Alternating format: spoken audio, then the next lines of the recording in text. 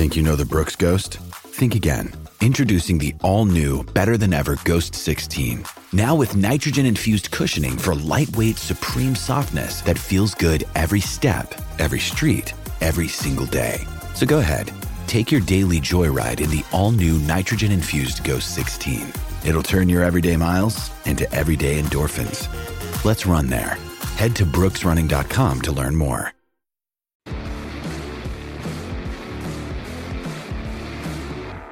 Up next on Inside ChampCar, live streaming and wireless questions. Oh man, I hope I can answer this. Welcome to Inside ChampCar. I'm Bill Strong. The guy on the screen next to me is Brian Belansky, and somewhere in Ohio, we don't know where. And then joining us tonight is Eric Kaul. Eric. Hey guys. You are the Better Call Eric Kaul, the cell phone guy. Been around racing for a long time. And let's start off with Brian real quick, and then we'll come back to you, Eric.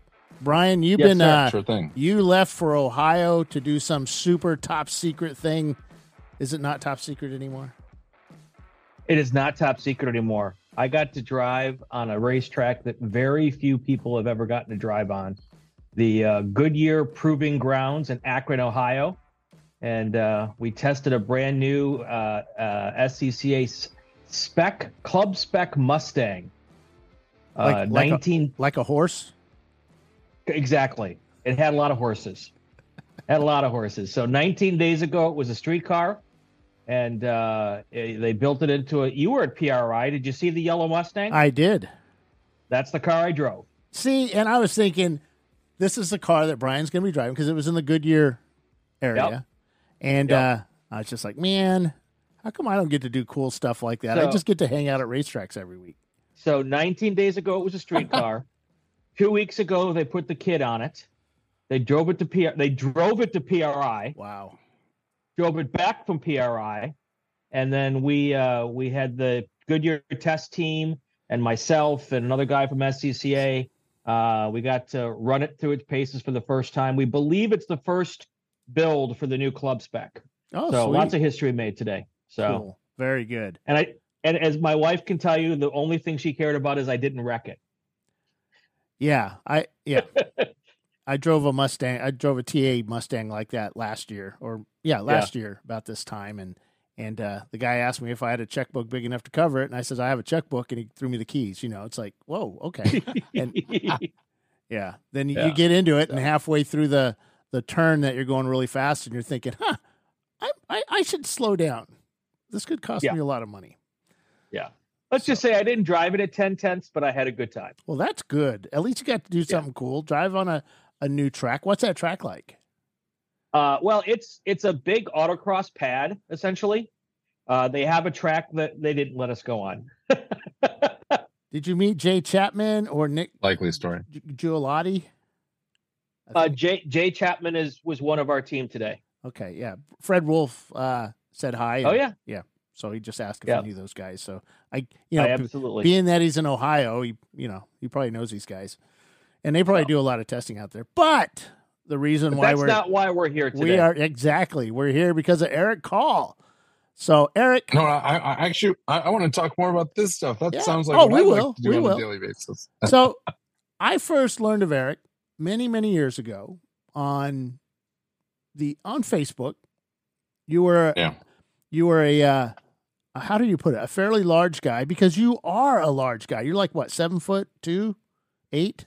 I am 6'9". I'm close to 6'6". That's okay. Yeah, but you were 5 3/4. But you were But when you're our height, when you're the same height as Bill and me, 6'6" is like 7'2". That's my son's height, by the way. I know. Yeah.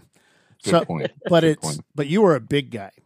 And what got me about you was that you started a process of losing that bigness and correct, exercising and doing the whole thing. And man, you'd lost an absolute ton of weight. And I did. Yeah. And you were going after a goal of racing, right? Wasn't it racing or something other than getting in shape? So the goal was to get into racing. I remember, trying out remember back in 2016, I sat in a seat in a race car to rent and I couldn't fit. And I was like, this is ridiculous. And I remember sitting on the scale and it didn't register. I was like, oh shit, I weigh too much. And turns out I was north of 427 pounds. Oh yeah. And that's a lot of weight. And, you know, I think I was also losing my way emotionally and mentally and physically. And I pretty much wanted to give up in life after I realized that I couldn't race. And a lot of members of my community came alongside and said, hey, you know, we can help you. You know, there are options for you. Like, don't give up. And I didn't. And you know, one of my dear friends, James Candelaria, who's in the hospital right now, you know, he had said to me, he's like, hey, you know, I've been in your shoes before. You might consider weight loss surgery like I did. And I said, oh, I didn't realize that was an option. And then other people in the community said, hey, Eric, you know, you might consider just tightening up your nutrition. Other people said, hey, you might consider, you know, doing some exercise. And the community came together to support me, really helped me educate myself on, you know, what I was eating, what I shouldn't be eating, you know, what exercise I could do. And, you know, over the course of 3 years, or I should say 2.5 years, I lost a ton of weight and I became a very fit person, but I wasn't healthy. I quickly realized that I couldn't do these fad diets. And I remember doing box jumps. This is like 2018 or 2019, one of the 2 years. I can't remember actually. I'm pretty sure it was 2019. I fell off the box jump and got hurt, and I developed a subdural hematoma that would not go away. And cut the long story short, we found out it was a vitamin C deficiency that would not go away. And it was 10 or 11 weeks that we endured excruciating pain. You know, I had nerve pain. They thought it was sciatica. We never nailed it down until, I think it actually was 2019, because I remember going to Aruba, drinking a ton of mimosas. I think it was 47 to be exact, over 4 days. Doesn't that have vitamin C in it? It does. And I came back and I had no pain. And I remember, talking to my buddy. But it had nothing to do with the vitamin C. And believe it or not, it was the vitamin C. Yeah. Wow. I actually, one of my HPDRE buddies, Jeff Bennett, he told me about a study that had happened where somebody had these types of pains and they had scurvy. And once they were fed, vitamin C, all the pain vanished and they healed themselves. And so I remember saying to myself after that, I was like, all right, I'm not going to eat, I'm not going to starve myself from good, nutritious foods. Right. And then I started gaining weight, over the course of the next, I'd say, 8-9 months. Well, COVID probably didn't help. Well, it wasn't COVID that really killed me. It was, I got hurt playing volleyball and tore my PCL. And when that happened, I couldn't exercise anymore. And when I couldn't exercise anymore, I started making excuses as to why I needed to eat shitty food. And I went into like a downward spiral and I gained a ton of weight. I want to say like 30 pounds in like 6 or 7 weeks. Then I finally healed, and then COVID happened like 4 days later. And then the country shut down. I can't get the food that I want to eat. I can't, there's no more vegetables anymore. I mean, it was shocking how the world changed. Yeah. And I just didn't have any like strategies to cope with, not having access to exercise and not having access to good food. And so I gained weight. Say hi to your daughter for us. She just walked around. Oh, yes. I'm literally trying to tell her to go away, and she doesn't realize she's on camera. Yeah. Yeah, sorry, you're on camera. There she goes. She's going. Yeah, that's all right. That's what kids are for, man. No. She's an athlete in her own right. Yeah. Basketball, volleyball. Yeah, it was fun watching you progress through that whole losing the weight thing, because it's like, holy crap. I mean, I have the issue. I don't think Brian does, but I have that issue, and it's just, as you get older, and you're a young guy, so it was probably much easier than somebody that's older like me that's been abused and played some pretty radical sports growing up, to lose that weight. Not hard, it just hurts. So doing all that stuff, and so I gained it back in droves during the pandemic, and then this year I've been pretty awesome in losing a lot of that weight. Right. So I've been pretty successful. Now, did you not do the surgery? I did not do the surgery. Okay, so I had the surgery. Oh, nice. And it was the best thing I ever did. That's awesome. I lost a ton of weight, and I've gained a little bit of it back, but I've still kept enough of it off that it still made sense. Yeah. But I'm working now to do a lot of what you're doing, because I want to get into some race cars that I can't fit into at the moment. So we had to build a race car around me, so that I could race, and right. we started competing in ChampCar 2 years ago at the VIR North, and then did Road America and the local Thompson tracks, and I want to say like one or two others that we've done. Yeah, so let's get to the point which we normally ask at the beginning: is how did you get involved with racing? What got you started in it?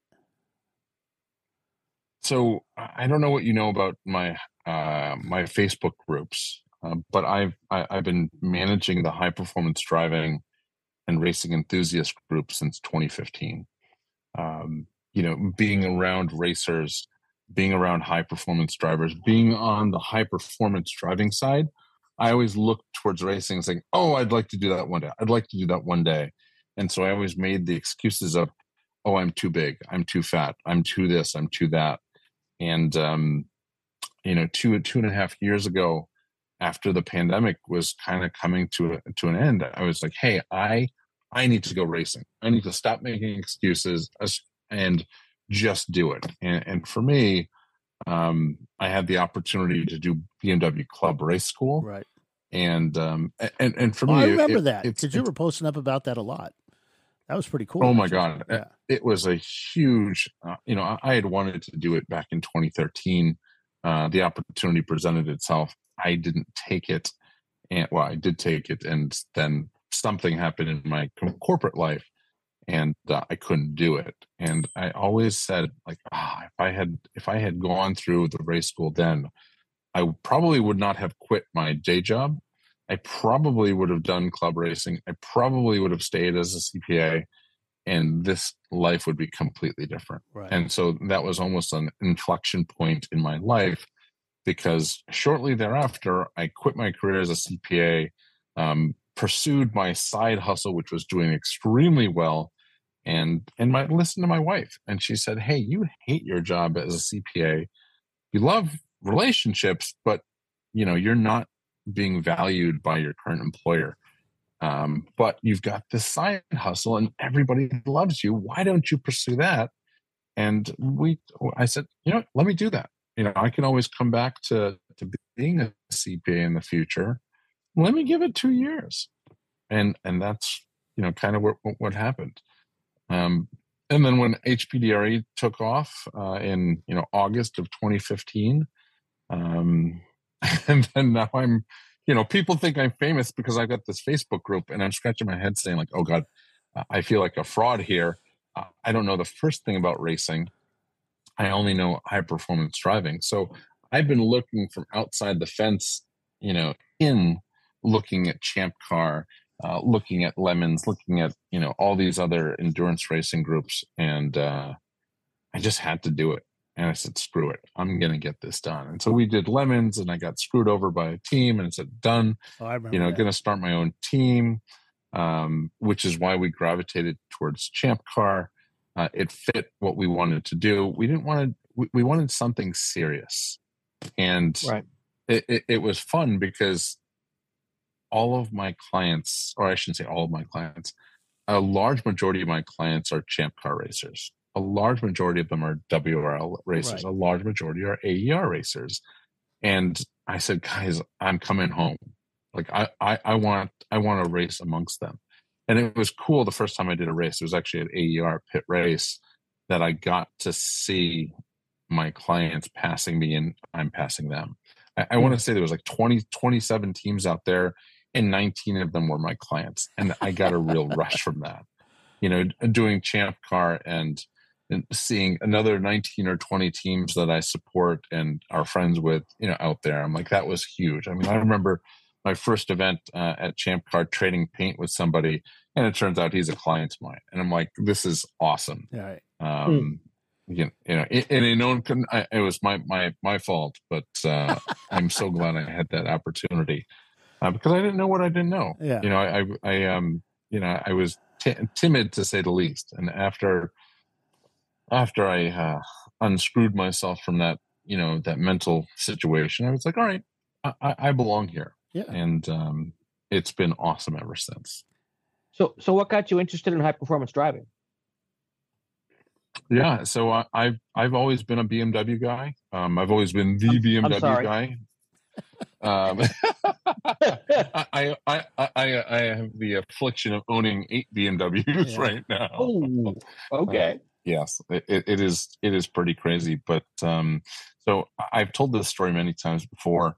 I moved to Boston in 2005, and it was to pursue a girl. And when I got to Boston and we're living together, I had no friends in Boston. And I primarily, would look around as a Yankees fan in Boston. Oh, and I'm like, this is crazy. I'm like, no one wants to hang out with me. Because it could have been the Yankees hat you wore all over the place. Yeah, exactly. Pretty much. But I had a BMW. And so I said, you know what, I'm going to go join the BMW car club. My friend Mark at the time had said, hey, did you know that you can drive your car, on the racetrack? And I was like, no, I had no clue. He's like, oh yeah. He's like, I'm down from DC. He's like, we go down to, VIR. We, put our cars on the track there. I was like, oh, that's fantastic. How do I get into it? He's like, before you can do that, you need to do autocross. And I was like, oh, what's autocross? Yeah. And before I knew it, I was immersed in the autocross culture and my big thing was I love BMWs. I love to drive like a maniac. I think I'm God's gift to driving. And, I remember going out my first autocross and I blew the first gate and I was like, what happened here? And they're like, oh, we have a language called the cone language and you got to understand it before you can drive flat out. And I was like, all right, this is great. I'm going to get into this. And then, so I got into autocross, 2007, did a few events here and there, made some poor car buying choices. I had one car at the time. And then, fast forward to, 2010, 2011, found the world of high performance driving education, the Boston chapter, BMW Car Club of America. I had been appointed, or I had won the election to become the head of membership there. And I was all about giving people a great experience while they were a BMW club member, whether it's going to autocross or track days or karting days or, scavenger hunts or concours or, what have you. And I loved being that guy that was connecting people based on their, mutual adoration for either cars or events. And so I gravitated towards, the HPDE world. And I got to learn how to drive properly. My wife ended up buying me, after we had our first kid, she ended up buying me an E36 M3 as a quote unquote push gift. And I really got like knee deep into it and neck deep into it. I didn't marry crazy. A wife who bought me a car. Bill, what do we do wrong? Well, my wife said she would and then reneged on that. So, yeah. I kid you not. On our second date, I taught her how to drive stick in my E36 BMW. I did the same thing. And it worked really well back in the day. Before we had smartphones. Yeah. We had these wonderful, cars, and she was like, I would love to drive stick. And she was a cool tomboy type girl. Like, she was the girl that everyone wanted to be, in her orbit. I mean, she drove a 98 4Runner. I mean, she was just a cool girl that liked to go off-roading. And I got her. And I think I got her because I roped her into driving manual transmission. And I didn't want to say stick. Yeah. Let me ask Amy, because I taught Amy how to drive in an E36 as well, the 318 Ti. Remember that car? That sounds like the Harlequin romance novel storyline, if I ever heard one. Oh man, my wife is amazing. Now, I so many people are like, "Oh, does she have a sister?" I'm like, "No, she has a brother, but you don't want him." So Eric, now we're going to announce that your company, Better Call Saul, or not Better Calls. I suck at this hosting thing. Better Call. That works out really well. You're going to be helping ChampCar this season. You're going to be our preferred vendor / help for mobile cellular devices, including live streaming. So that's kind of, we're bringing Sentinel on as well, which we announced a couple of weeks ago. There's their little logo right there. Nice. Now, you've worked with a lot of teams that are using the Sentinel system with getting them hooked up to the internet. Correct. Even tonight, I mean, when, this story starts about 4 years ago when James Candelari and I met at PRI. And, he was telling me about some of the products that he was working on. And he was like, hey, I want to gear this towards instructors and into racers. And that particular product, I was like, yeah, I don't know if that's such a great idea. And I said, but, when you do get this idea, I want to be like your go-to guy. Like I will hand you buckets and buckets of SIM cards. And as long as you package those SIM cards in with your devices, I will make sure that I give your clients or your customers the best service they've ever had. And he's like, oh, what do you mean by that? I'm like, well, within 24 hours, and if not the hour, I will activate SIM cards. And I said, I was like, I'm that guy that I want to buy from. And I would, and once I have that guy and I have a great service, I will literally tell everybody about it.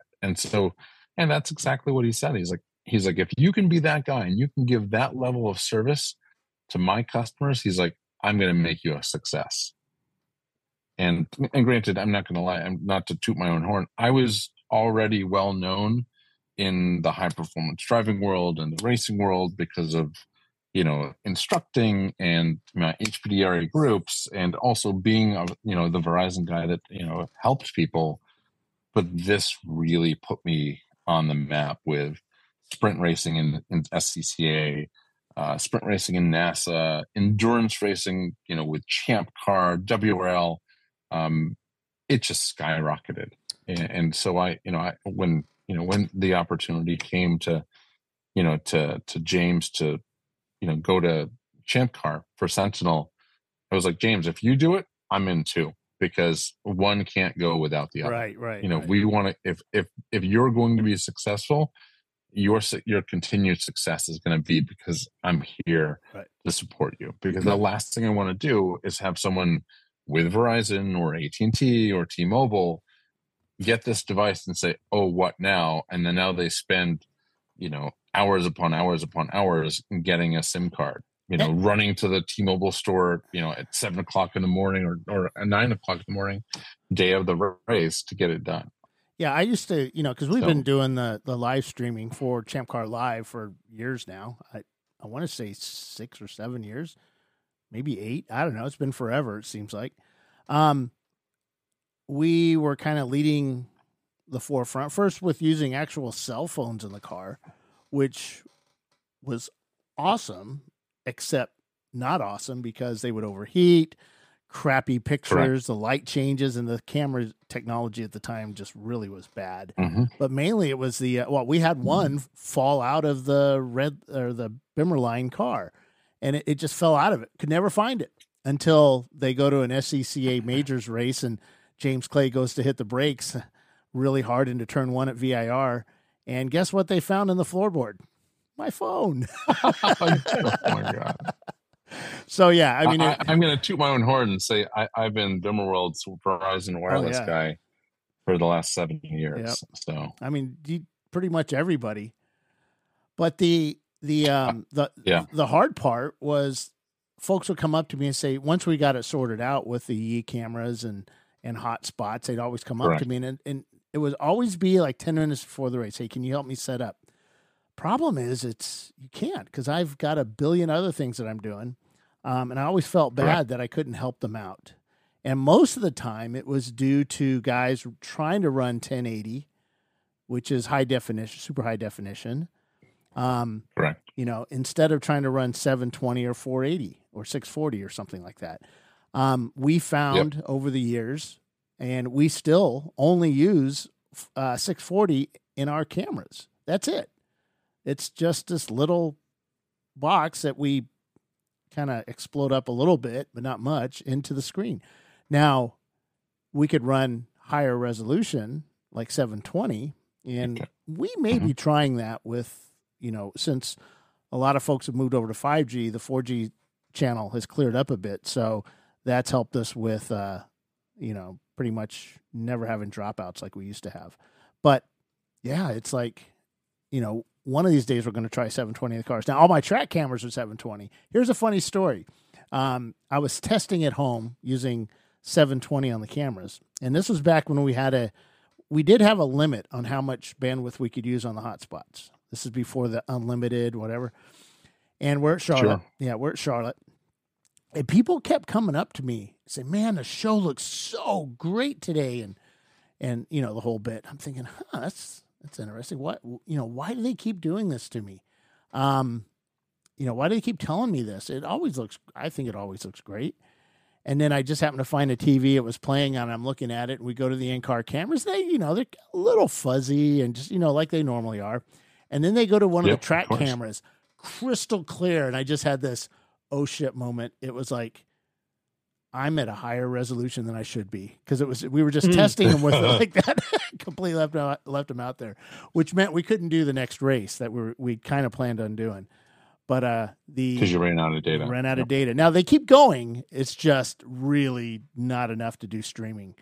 So it throttles it down to a much lower. Yeah. And what happens is that halfway through the day, the race, that's when it starts throttling, or the huge race at the end, where cars are battling for position, and then then it goes out. Works perfectly all the way up to that time. Yeah. But yeah, it's back in the day when we did this, I would send out like 2 SIM cards or 3 SIM cards, and then have the teams like literally swap out the SIM cards during the mid race so that it wouldn't cut out. And you're only in there for 3 or 4 minutes. Teams would forget. Yeah.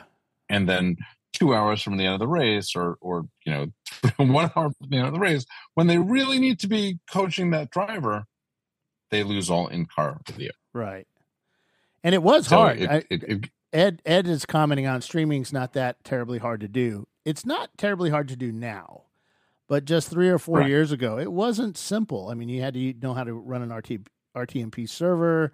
You had to do all that stuff. Now you can go directly to YouTube now, and they don't have the limitations like we used to have. I think now the only limitation is like a 12-hour limit straight through. Yeah, you've got to stop and restart at the end of 12 hours. Yeah. So we end up usually for like the 24-hour, we'll do 10-hour block, or we'll break it into thirds and just do it that way. Yeah. It works best for us. Though it kind of sucks losing all that traffic on the first feed, because we never really gain them back for the second feed. So yeah, we have learned a lot over the years, and I mean, anything you do, you start out as a novice and hopefully get to the intermediate level of learning. Now, it's funny because I came at this whole thing from a professional TV background, and Bill will tell you I tried like hell to not use cell phones. I'm like, there's no way the cell phones just are not my thing. I'm a TV guy. We can't use cell phones. And now I'm using cell phones just like everyone else. Well, the crazy part was when Paul and I first started this out, I ended up going, and I forget when that must have been about 2016, 2017. I went to an IMSA race, and it was the one I embedded myself with Riley and got to see a lot of behind the scenes stuff. And a person I had met at a race out in Sonoma does Radio IMSA, and John and what's the English guy that helps him? I cannot think of his name. He's actually raced with us, but they were doing their commentary at the track, and I found out where they were, and I went and hung out with them for a while. And talking with them, found out that everything that was happening to us happens to them. The same thing with Bob Varsha. We were talking with him, and basically the same thing. That's right. That the same problems we have, they were having in the 70s, 80s, 90s, and even today they still have those same issues. But I ultimately was able to talk with, I think it was 3G Productions. They were the company that put on, that actually at the time ran all the in-car cameras and did all the really cool stuff for IMSA and Radio Le Mans. They after talking with them, they asked how we were doing the show. They kind of looked at the tech, and they said, "Yeah, we can't use cellular because when you're doing TV, you have to." They did it through radio, all the Sure. video signals through radio, and it has to be super reliable. Of course, then I looked into, well, they didn't want to talk until I had six figures in hand, and that wasn't going to happen on a ChampCar budget. So, yeah, we ended up figuring it out. The great fix was the Yi cameras. And I think Scott Barton was the one that connected me up with the Yi, he was playing around with the Yis.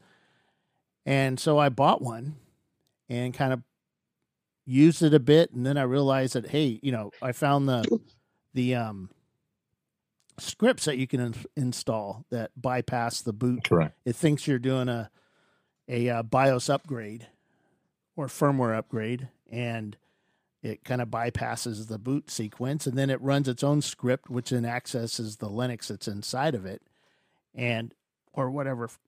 I think it's Linux it uses, and then it tells it basically these are the instructions that I want you to use. You're going to connect to this hotspot with this password. You're going to then stream. Once you connected to that, then you're going to connect to this RTMP server, or you're going to connect to YouTube, or you're going to connect to Facebook, or wherever you want to connect to. These are the passwords for that. This is how you do it. And then you're going to stream at this resolution, 480, 640, or 640, or 720, or 1080. I don't think we can go any higher than 1080. And boom, it does it. And if it loses signal, sometimes like at Daytona, we'd be in the banking back in the old days, and we would completely lose the signal out of the cars because where the antennas were mounted. And, the cellular antennas. So as we were going through the corners, that sucked. So Paulie would just go over to a track camera and then pick them up as they came back on the straights. But nice. Yeah, it was difficult trying to learn how to do all this stuff. But and if it lost a signal, it would repeatedly try to reconnect, and boom, we'd get it back. So for the most part, we'd get them back. And then as we've progressed, we've just got a little better camera. We've got a little better setup. And this past weekend, I was able to find DJI just released a really cool 5G setup that we could use at the camera at the track, or not 5G. What is it? Wi-Fi 6 setup that we can use at the track, and then send across through cellular from there. And I actually looked at the specs, and it looks like every track but Road America we should be able to use it at. But they're $2,500 each. And that's the problem. For a TV crew that goes in, they're looking at, I know the budgets of some of these series like Grid Life or whatever for their TV stuff. It's if I spend that much money for our show, and the return that we get on it, our people would just fire me. So there's no way I can go out and spend that. But Well, but even Grid Life, though, is not doing what they used to do. You know, I mean, they don't do the level of productions now that they used to do. No. They just couldn't afford to keep sustaining that. It's expensive, and the return on all this stuff is like nothing. It's it's Right. You have to sell advertising, and nobody wants to pay for advertising. The kind of money that you need to get to do that kind of streaming. Right. Yeah. Right. But yeah, so Eric, you've helped out a lot of teams. Oh, and what I was trying to get at was the Verizon setup.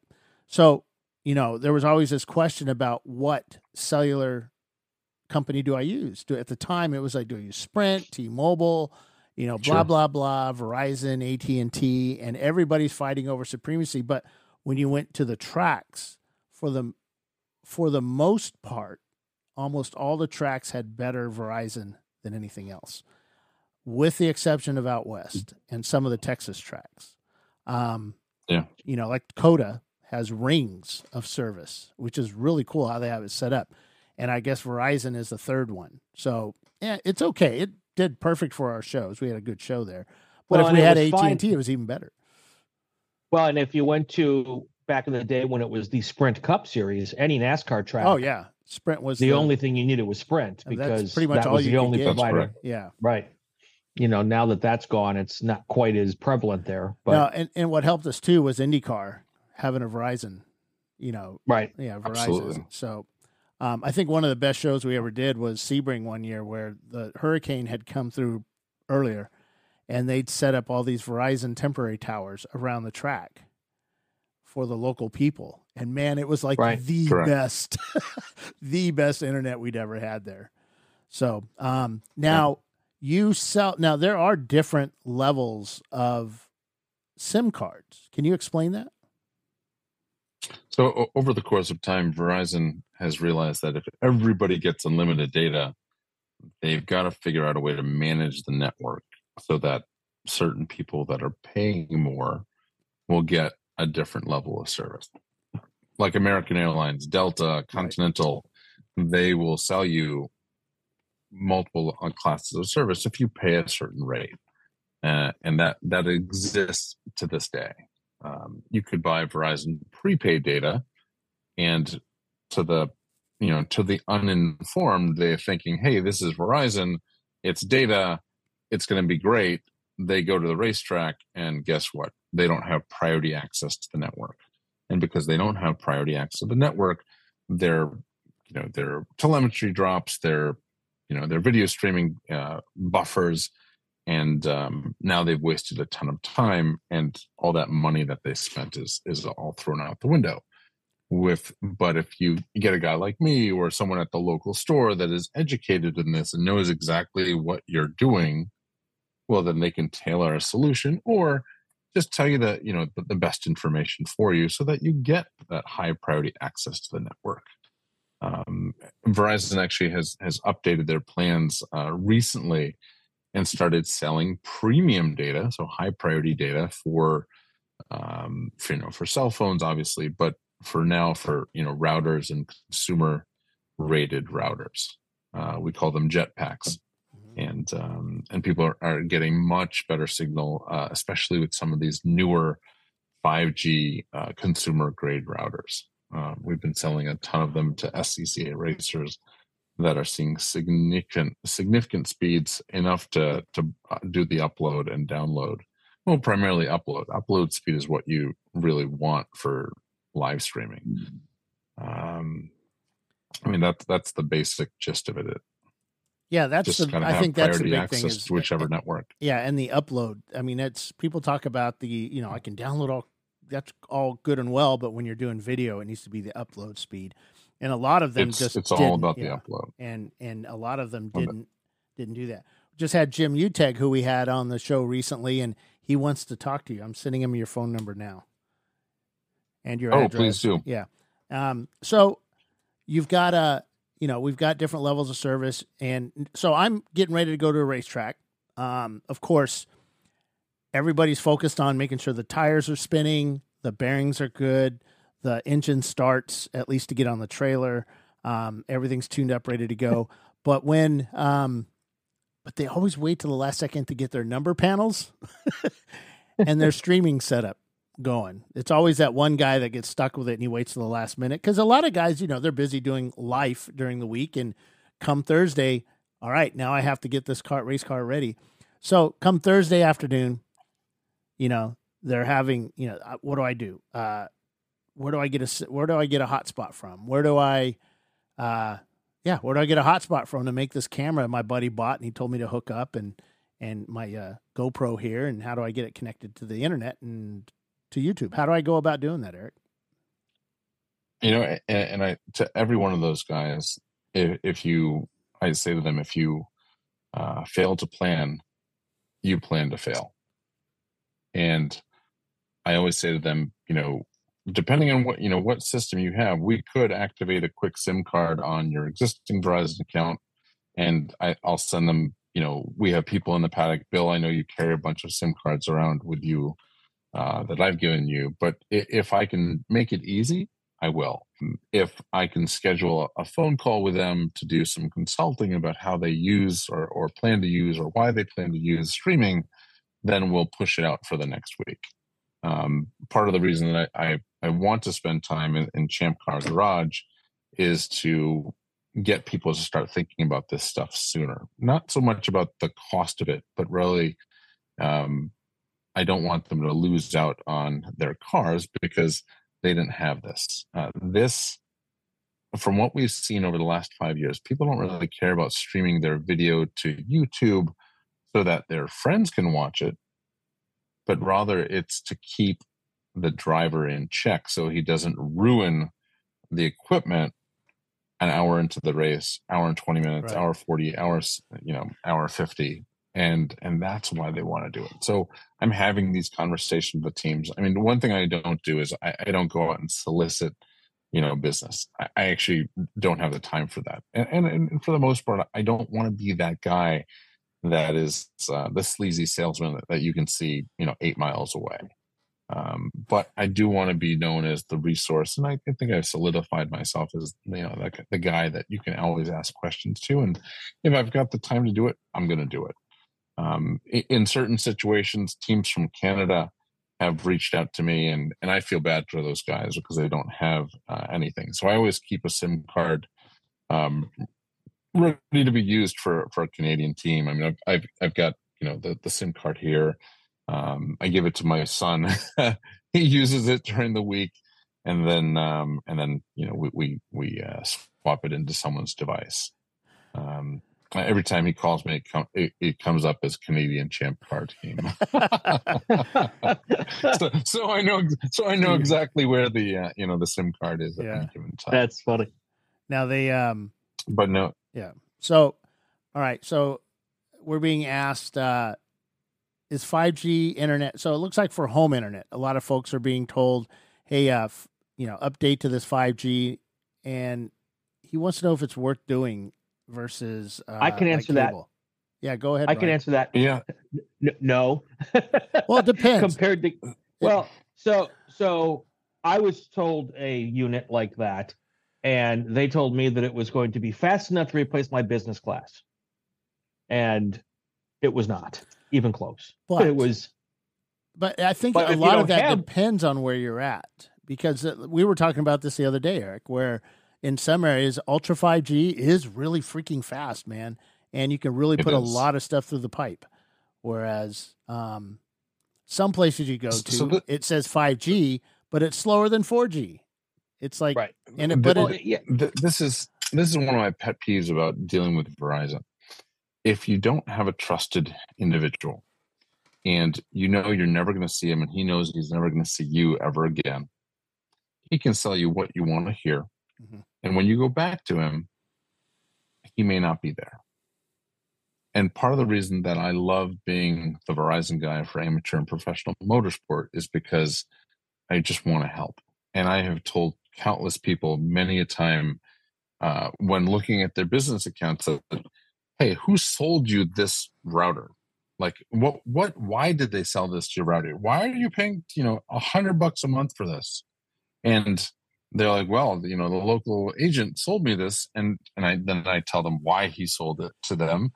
And actually, it just happened the other day where, the individual said, "Hey, I need this. I've got this Verizon 5G router for my business, and it's painfully slow." And I said, "Well, yeah, that's interesting. It's not a 5G router you were sold. You were sold a 4G router, and the top speed, the capped speed, is 10 megabits per second." And he's like, "Well, that wasn't what I was told at the store." I'm like, "I understand that." I'm like, "I know that they sold it to you because they were going to make money, and they didn't really care about you." And in his situation, I forget his name, but he in his situation, he in his situation, they said, like, "Hey, you've got a free upgrade, and we can make this happen for you pretty easily." And he was like, "All right, I'm in." And they left, they added a new device to his account, and they left the old device on his account. So he's actually paying more and more and more. It was a guy named Ian Barber. Because I remember he, on December 1st, he actually made a public post and said, "I went to my local store, got bamboozled, and, my bill, it stayed the same, but I got sold all these unnecessary devices." And the person could have just as easily said, "Hey, I can save you $80 per month by doing this and solve your problem." So they solved their problem, which is, I'm going to sell you what's available today. And you're not gonna realize that you got screwed, right? And that's what I like to do. I'd like to go in and clean things up. If you're comparing it to your home or your business hardwired internet, it is very dependent on what your location is.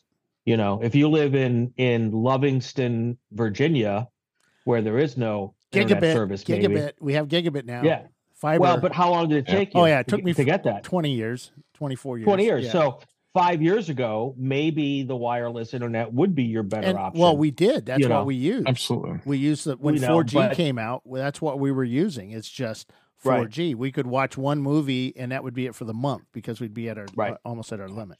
I was going to say, it's important to note that. Go ahead, Eric. No, I was going to say it's important to note that a business account and a consumer account is looked at differently. Right. The devices that they sell you for business are going to be different, and they're going to give you different data rates than they will for consumer. It doesn't sound right, but it is. We looked at someone's situation 3 or 4 weeks ago, actually a ChampCar racer, and he was having a ton of problems with his home wired internet through Xfinity, and he had spent hours and hours and hours. And I said, "Hey, his name is Mo Dodka." Oh, I know, Bo. I said, Mo, why don't you, give this a shot and get the Verizon 5G home for your house? And I said, and if it's not going to work, then guess what? You can just, bring it back, but give it a shot. Don't disconnect your Xfinity. And he loved it. He had a great experience with it. And he was like, "Eric, should I get another one?" I was like, "Well, why don't you just position it around the house and see if you're having the problems that you're having with Xfinity?" In the case of Xfinity, he was having multiple drops. He could not do Zoom calls with his clients. He's in the real estate world. He's a real estate broker and lawyer. And he's like, "Eric, this is making me look bad." He's like, "Give me a solution that will be good." We checked up his home address. Verizon said there was enough bandwidth in his area to support the Verizon 5G home. Verizon 5G home is not going to give you gigabit speed, but it's going to give you adequate speed to support 20 devices in a household. And for many people, they would much rather have a lower speed, but reliability. Right. And that's what we have. That's a problem we have, is that my wife has to be able to VPN into the hospital. And our local internet company that supplies us the fiber, for some reason, the VPN for UVA does not work. It does not get through. So it's something to do with the firewall or something. Who knows? But when we go through to the 5G on our cell phones, perfect. It's not great because we're in the middle of nowhere, but yeah. I mean, 5G has evolved over the last 5 years. 5G means fifth generation. Right. It is constant, and it's in constant evolution. And Verizon, like T-Mobile and AT&T, are evolving. They're trying to give, great service to people. And if you look at some of the plans, the cost of the plans is going down, which is great. People don't realize that, but Right. it is. And these 5G home, I mean, it's designed to go after Xfinity. And they're doing a great job at building out the network. I had a call today with a racer. He owns a company called Speed Freaks USA. He's out of Chicago. And I said, hey, Anish, his name is Anish Ramra Kiani. And I said, Anish, have you ever considered 5G home? I'm like, I know we've had this conversation. He's like, Eric, the last time we talked about this, he's like, you told me, do not under any circumstance go to 5G home yet.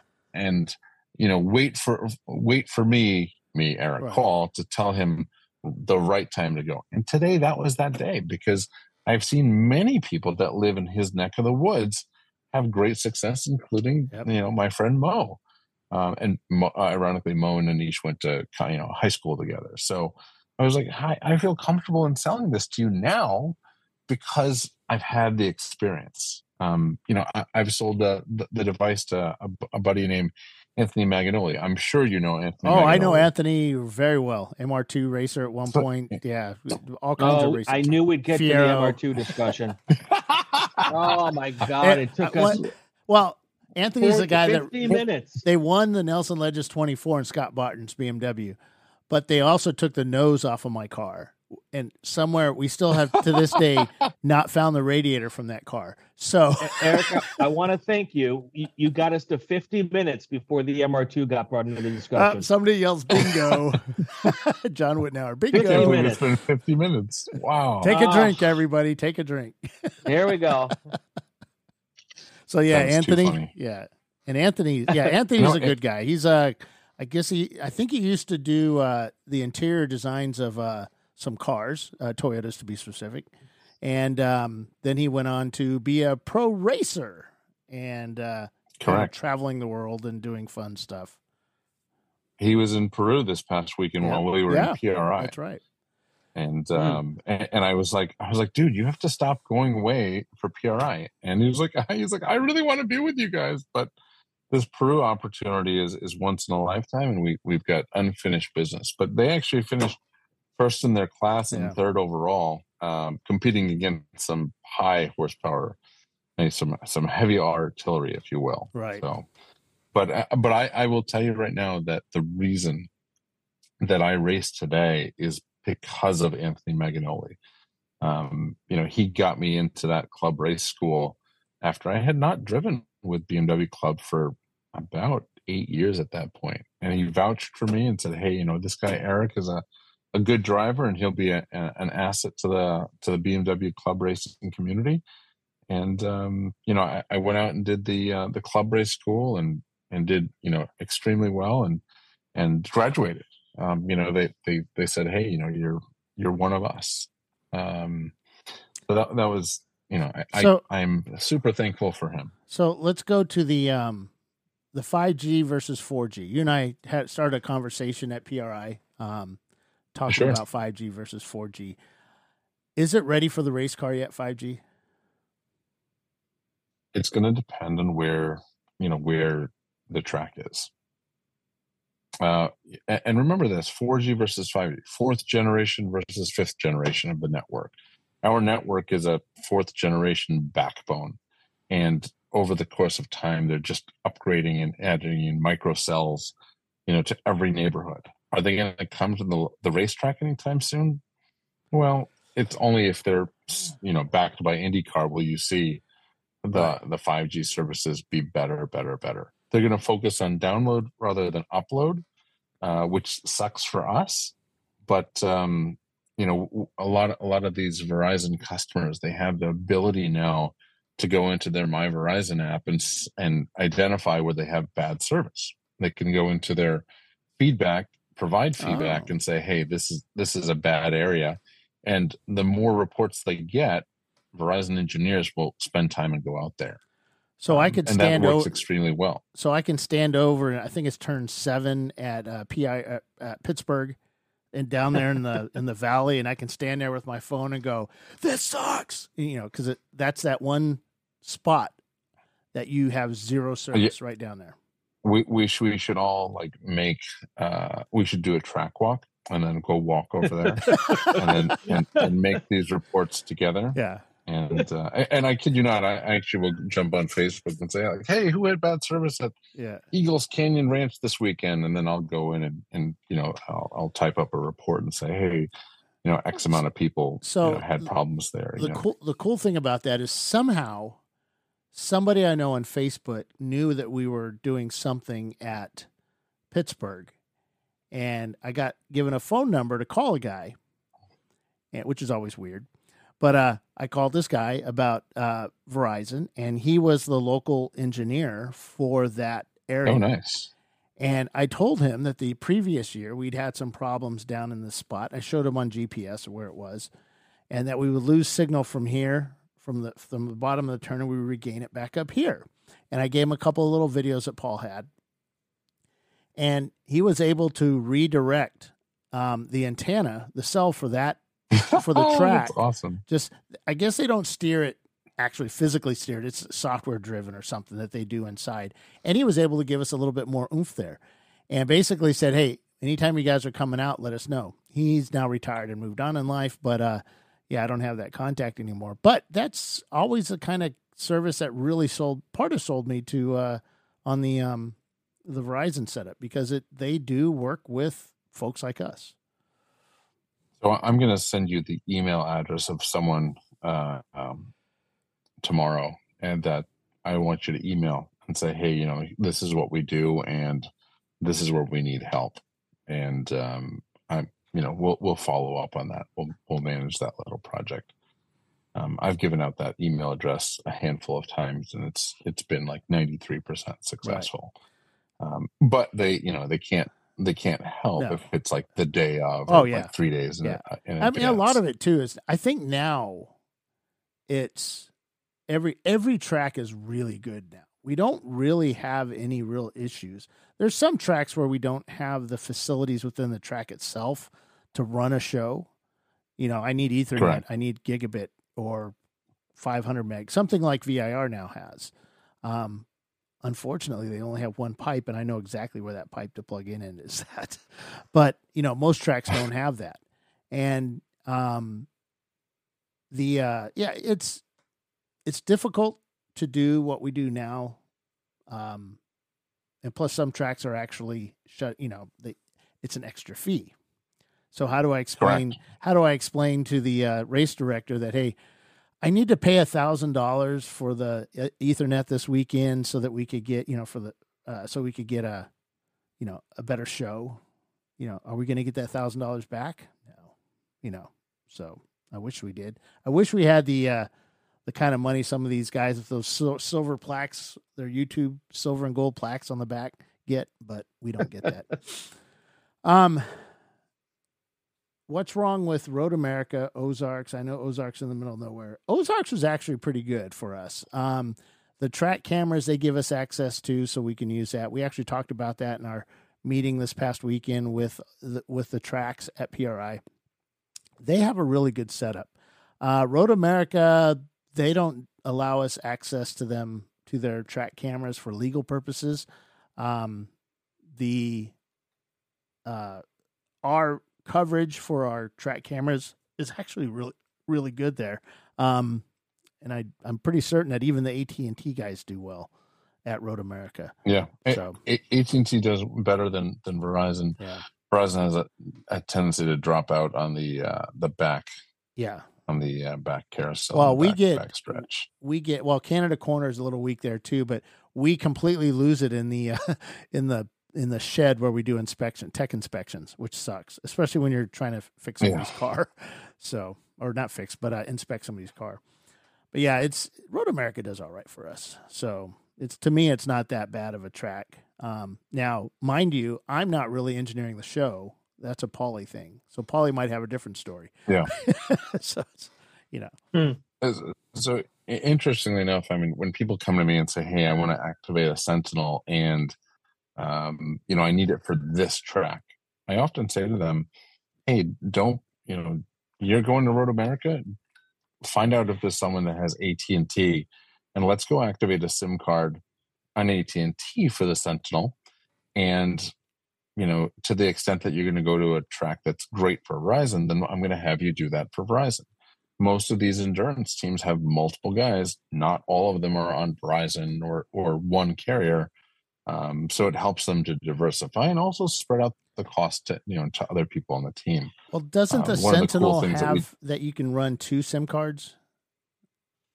Yeah, the Sentinel has a 5G box that you can bond 2 SIM cards to, and run that as well to get a stronger signal. So it picks the better of the 2, or runs both of them at the same time. It runs both of them at the same time. My understanding. Yeah. Because I know some TV cameras we looked at from, remember the guys that would do live PD? So I had a really good conversation with those guys. I could actually rent their cameras. So we talked about doing like our IndyCar race. We were looking at renting the live PD cameras. Problem was the cost was just way more than we could handle at the time. But they use bonded cellular, and I think they run 4 or 5 in their packs. I think they were using live view packs. Where you had 5 different companies in there, 4 different companies, and it just either goes through every one of them, but one signal will get to you that's really strong. So, yeah, the live view people.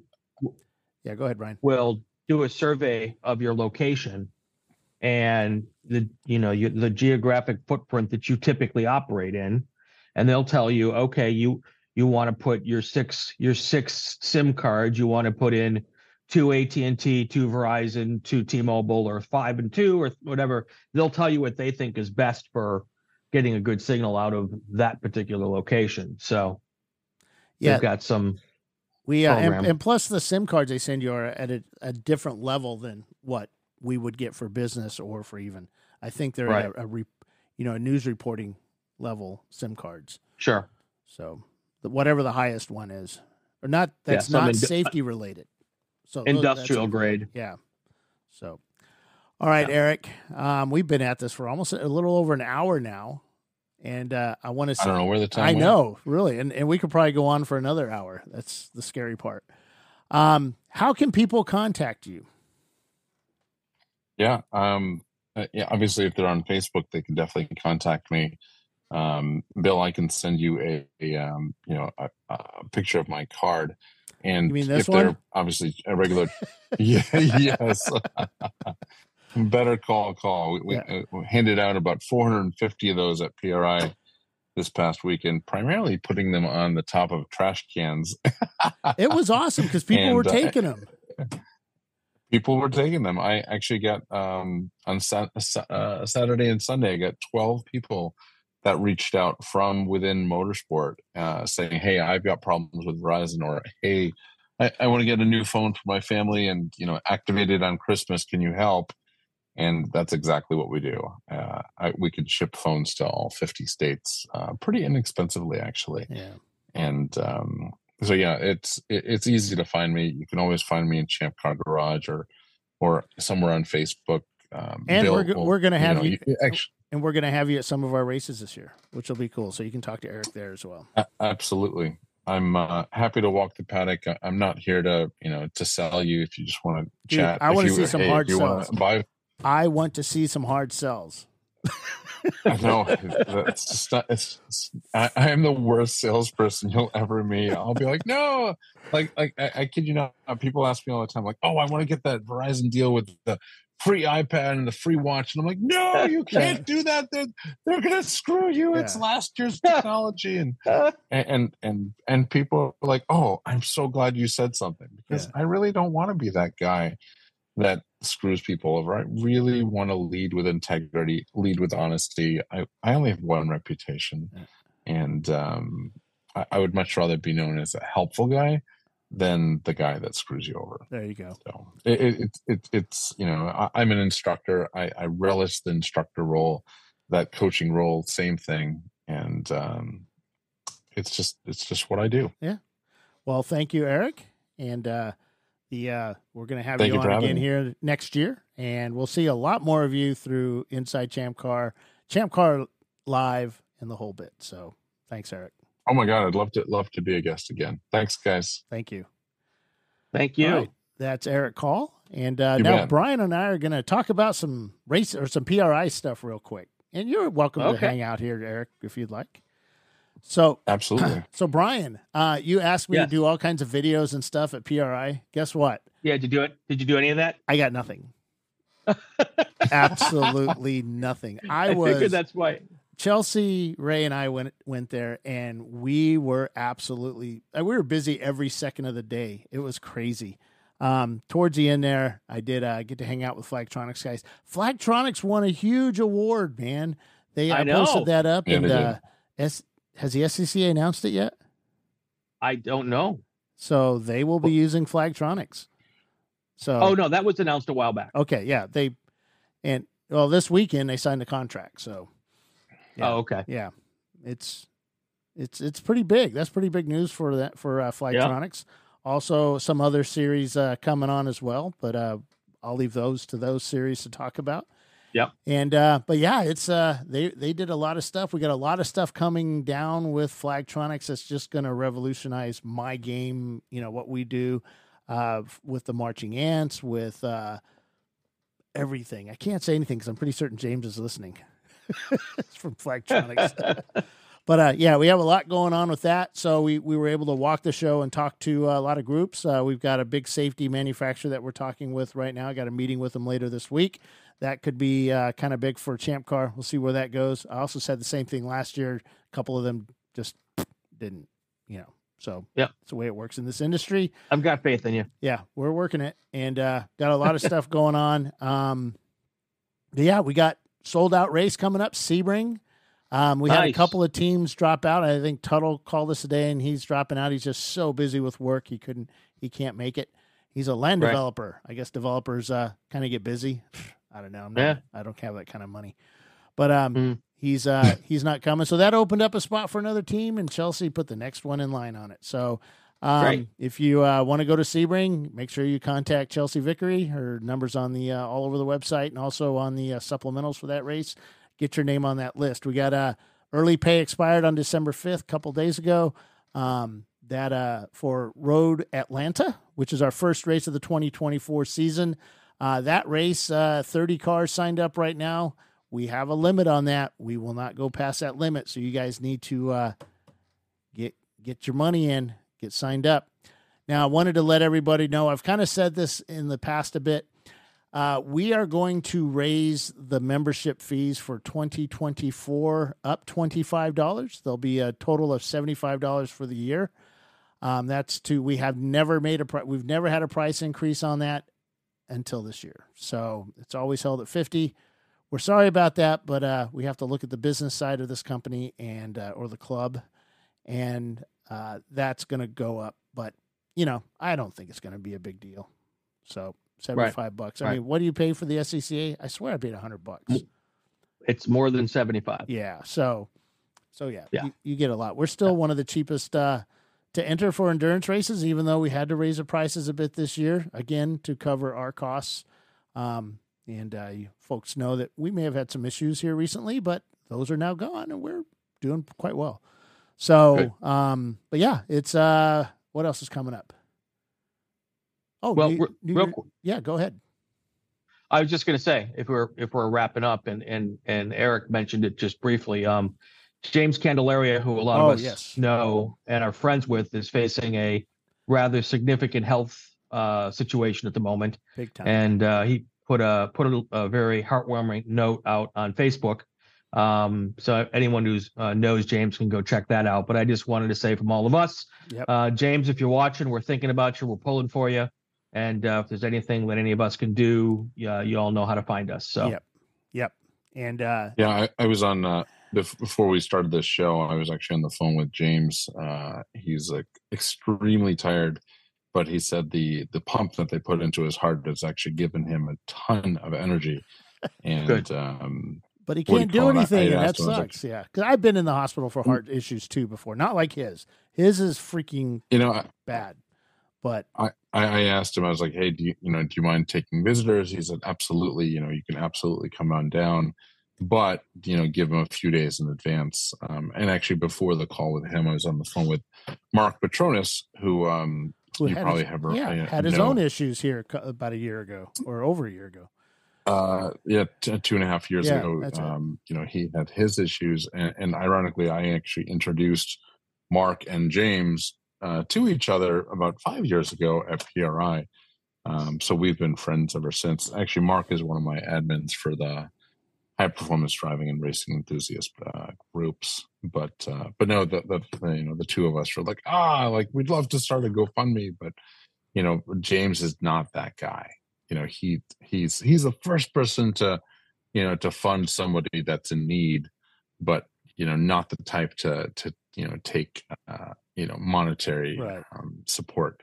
But he said it, or Eileen said it today, they need prayers, they need our help. They're pretty much covered on all of the major stuff, but they just need our prayers and to think about donating blood, if you're a donator of blood, but just keep them in our thoughts and prayers. Yep. And all we can do. He's a strong. He's young. Weeks, he's in months. his early 40s. He's a strong kid. He'll work his way through this. Science is pretty good. The science on this stuff is pretty damn good. So absolutely. Yep. Absolutely. So, all right. Somebody brought up. So Brian, thanks so much for drawing that. And over to the other bad side, the election. We're waiting for Tiffany to complete her review of what we did, and once she reviews that, we will be going to the board and then letting the folks know that were involved in the election. Let them know how it went.